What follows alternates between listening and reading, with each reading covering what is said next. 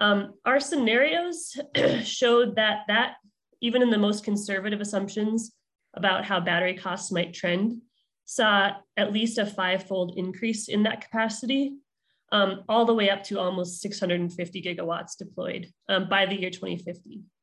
Welcome to another episode of Energy Talks, the podcast where we discuss global energy issues and trends with experts from around the world. I'm energy and climate journalist Markham Hislop. In this episode, I'll be talking to Jenny Jorgensen, Energy Systems Engineer with the National Renewable Energy Laboratory in Colorado, and the principal researcher for the latest phase of the Storage Future Study, which modeled the effects of large-scale adoption of storage technologies on power grids. So welcome to Energy Talks, Jenny. Thank you so much, Markham. It is great to be here. Thanks for having me. Well, Jenny, this is the sixth of a series of studies on storage in the U.S. power grid. Just very briefly, what are some of the top one or two observations from some of the other studies? Sure. As you mentioned, the Storage Future Study is a multi-year ongoing project here at the National Renewable Energy Laboratory. Really broadly, just to look at the potential for storage in the US. So one of our biggest key conclusions is that storage is poised for dramatic growth on the grid under many scenarios. That is just sort of, that speaks to its evolving cost competitiveness in the market. And that is just sort of our big key conclusion. Well, let's talk about benefits of modeling. I'm very interested in the amount of modeling that you're doing, and I see others doing it as well down south of the border. I'm in Canada, and in Canada, we're the very early stages of talking about our national grid, because we don't have one. What we have are 10 provinces, and each one has their own separate system, their electricity system. They regulate the grid provincially, but that's not true south of the border. And whereas in Canada, there's very little modeling going on, or at least very little that's available to the public.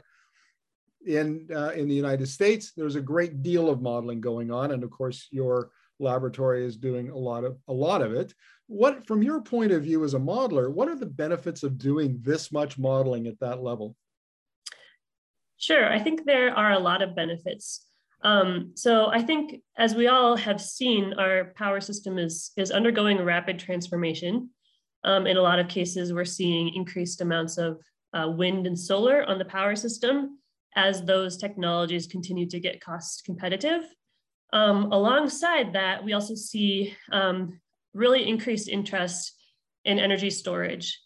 And so what people are interested in is if we, as we undergo this transformation, what we really need is sort of more information, or perhaps being more prepared so that we can anticipate the challenges that might arise.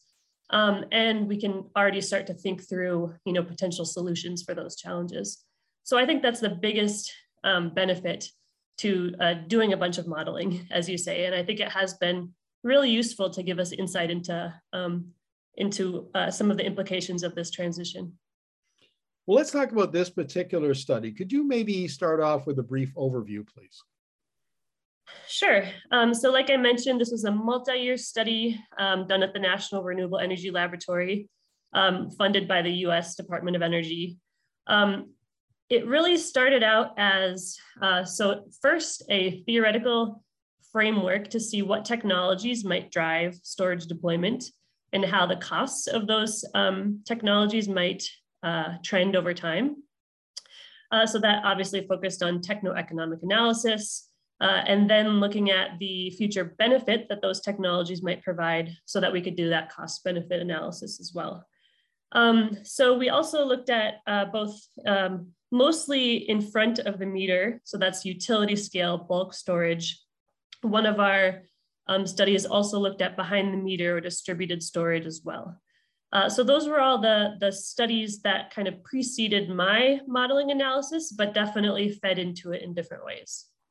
And what kind of, give us an overview of the study that you did, please. Sure. So another earlier study in the project was called the diurnal, sorry, let me actually double check this before I say this. Okay, so my study built on one of the earlier studies in the project. It was called Grid Scale Diurnal Storage Scenarios. That study did what is called capacity expansion modeling that considers the optimal generation and transmission build out for different scenarios into the future. And all of those scenarios really depicted a dramatic growth in storage deployment in the US. But we were curious on what those high storage systems would actually look like on an operational level. So sort of from an hour by hour daily balancing level, how would those scenarios play out? So we took a bunch of those scenarios from that capacity expansion model, and we fed them into a more detailed operational model. We call it production cost model. And then that allowed us to look how the system might balance supply and demand, so all of the generation and transmission assets compared to the hourly load. And we used the more detailed model to make sure that actually worked. It actually balanced on an hour by hour level. And promisingly, we didn't see any red flags in terms of overall operation. So that meant that capacity expansion model had done a good job sort of envisioning those scenarios that might actually function on a day-to-day basis in the future. How much storage capacity is available now, and how much is needed in the future? So at the moment here in the US, we have around 20 gigawatts of utility scale storage. Almost all of that is pumped hydro storage. So if you compare that to battery, it has a very long duration, but it doesn't have as high of round trip efficiency as batteries might have. Our scenarios showed that even in the most conservative assumptions about how battery costs might trend, saw at least a 5-fold increase in that capacity, all the way up to almost 650 gigawatts deployed by the year 2050. So if I understand this correctly, it could be as much as 5, so maybe 125 gigawatts, or as much as 600 gigawatts? Yes. So in our sort of most pessimistic view of how battery costs might trend, it was just over 100 gigawatts in the whole entire US. And in the highest case that saw the most storage deployment, it was up to 650 gigawatts. So obviously that's a huge range, and it's influenced by many factors. One, of course, is the capital cost trajectory of batteries, but also natural gas prices, the cost of renewable energy technologies, and many other factors that could potentially drive the storage capacity to be anywhere within that range. Now, you mentioned pumped hydro, Jenny. What other kinds of storage technologies are we talking about? Because, of course, batteries is an obvious one, but then there are different types of batteries, lithium ion, redox, and then there's, we've seen Hydrostor make the news recently with its compressed air technology. It's generating a lot of excitement, and there's other technologies out there. So what kind of technologies did you consider in your modeling? Yes, that's a very good question. For my analysis, and this is not a satisfying answer to your question, but my analysis was really agnostic to technology type because we were just considering how they would operate on a day-to-day basis, which often is not really impacted by technology, although there is some nuance to that, of course. So all of the batteries that I considered were just sort of a generic lithium ion technology with various durations. But in earlier studies in the storage futures study analysis, we took a look, like I mentioned, that techno-economic analysis that encompassed many other different types of storage and different battery technologies as well.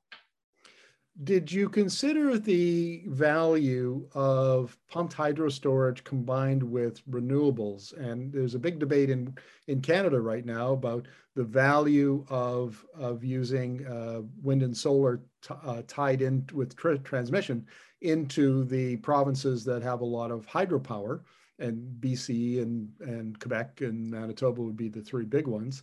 Did you consider that at all? Yes, so our capacity expansion model does include potential value to storage. So that is its value in providing that energy arbitrage. buying electricity when it's low priced and then selling it when it's high priced. So the increase of variable generation technologies, which often have very low marginal cost, naturally is sort of a good fit for storage because it's really looking for that low marginal cost electricity to charge off of.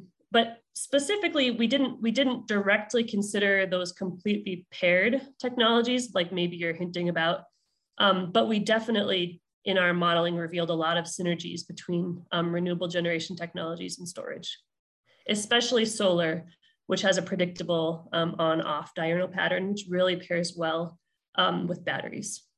Yeah, you mentioned that it's in the executive summary of the report caught my eye. The difference between wind, which generates a lot of electricity for potentially for significant weeks at a time, but then can die off and produce very little or nothing, and versus solar. Can you maybe explain that a little bit? Yeah, sure. So one of our findings, yeah, like you mentioned, so PV has a very predictable on-off diurnal cycle. So this works really well with batteries because you have a lot of extra energy during the day. And then after the sun sets, you have a great opportunity to discharge any stored energy. So on the other hand, wind, when you have overgeneration conditions or when you have very windy conditions, those often last more than just a day. So in that case, you can charge up your battery, but then you just kind of, once your battery is full, you just have to wait for those wind overgeneration conditions to desist before you can actually discharge. So in some cases, it's not quite as sort of a natural fit with batteries. That's not to say there's no benefit of pairing them together, but it just sort of works out more naturally with PV. And what about the difference between short duration and long duration? Any conclusions there? Yeah, so, and this is also a really economic question as well.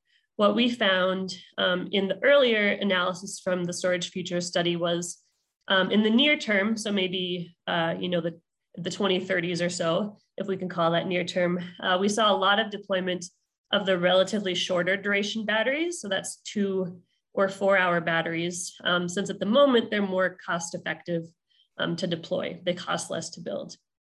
As we move forward in time, so maybe in the 2040 time scale, that's when we really saw the slightly longer duration storage be deployed as well, 6, 8, and 10 hour durations. So 2 things are happening, which is having a lot more low generation cost, variable generation on the system allows those resources to take better advantage of arbitrage opportunities, but also their cost had come down over time as we assume, sort of technological advances, economies of scale and that kind of thing. So really we saw those lower durations take hold in the market earlier, and then those longer durations take hold, a little bit down the line.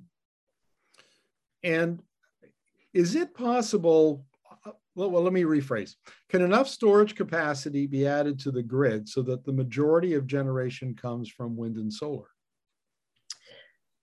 So a couple of our scenarios actually address that directly. We have one scenario we called our zero carbon scenario, where by the final build year, we didn't allow any natural gas or coal. So the only resources available were wind, solar, storage, as well as some renewably powered combustion turbines. We also have, in that scenario, we actually get to over 70% on a generation basis from wind and solar, along with a substantial amount of storage as well. We actually had another case that got to, I think, close to 70%, but not quite as high, that still allowed some natural gas generation on the system. So we did have a range of scenarios, and one in particular, like you mentioned, where no fossil resources, or all the fossil resources had to be phased out by the year 2050. So I guess maybe this is a related question, but there's a debate in the public sphere, shows up on my social media accounts all the time, about the need for baseload in this kind of future grid. So if you can get 70% penetration of wind and solar, do we need base load anymore, or is the base load we have with nuclear and hydro, is that enough? So that's a very good question. Yeah, in our analysis, the only sort of base load technologies we allow in that scenario are a tiny bit of nuclear, and in some cases, none at all. In that case, what we really have is the rest of these resources serving all those requirements at once. So we have wind and solar that are available, as although they're weather dependent, of course. We take advantage of sort of geographical smoothing over the wide area. We have a lot of battery storage, so that's relatively shorter duration. But then, as I mentioned, we also have these renewable energy-fired combustion turbines, which look very similar to today's combustion turbine technology, but the fuel that they run on is based on renewables versus based on fossil fuels. So I guess to answer your question, in that system, the paradigm is much different than today. There's no baseload generators, intermediate generators, peaking generators. There's just sort of a wide array of technologies that are providing all of those same services, but it just doesn't look like anything that we would sort of compare it to today. Now, when you mentioned these combustion turbines, I interviewed an expert in Alberta a couple of months ago, and it was talking about the economics of having a lot of wind and solar, and when there was excess, running that through electrolyzers and creating hydrogen, which then would get stored in salt caverns. And then when the system needed it, that would be released and run through these combined cycle turbines. Apparently the natural gas plants, the existing ones, can be adapted to running on hydrogen with at very little cost. Is that the kind of scenario you were considering? Yes, that's definitely the kind of scenario that we were considering, either retrofitting existing technology, like you mentioned, to be able to use different kinds of fuel, or perhaps building new technologies that, maybe you can envision some sort of a fuel system that's similar today, but instead of delivering fossil fuels, is delivering renewably derived fuel, whether that's hydrogen, or biofuels, whatever it may be. It's a little bit technology agnostic. It just assigns a very high price to that fuel because it assumes that all that infrastructure needs to be developed in order to be able to deliver it, similar to what we would see today. How does storage affect transmission, or how does transmission affect storage, I guess, from your point of view? Sure, so that's a really interesting question. I think from the operational standpoint, what we saw was different ways that they can interact. On one hand, you could have storage that reduces congestion or utilization of the transmission grid because it allows you to store local generation, such as perhaps local overgeneration from storage or wind, and then use that energy later. So you don't have to depend as much on imports and exports. We also saw the opposite case where where storage placed at different locations throughout the grid would use that transmission network to perform arbitrage across regions. So using that transmission line, which actually increased sort of congestion or utilization of those transmission lines. So we saw a really sort of complicated interaction between transmission and storage, where they can actually sort of help each other out, provide that synergy, where more storage might lead to better usage of the existing transmission system.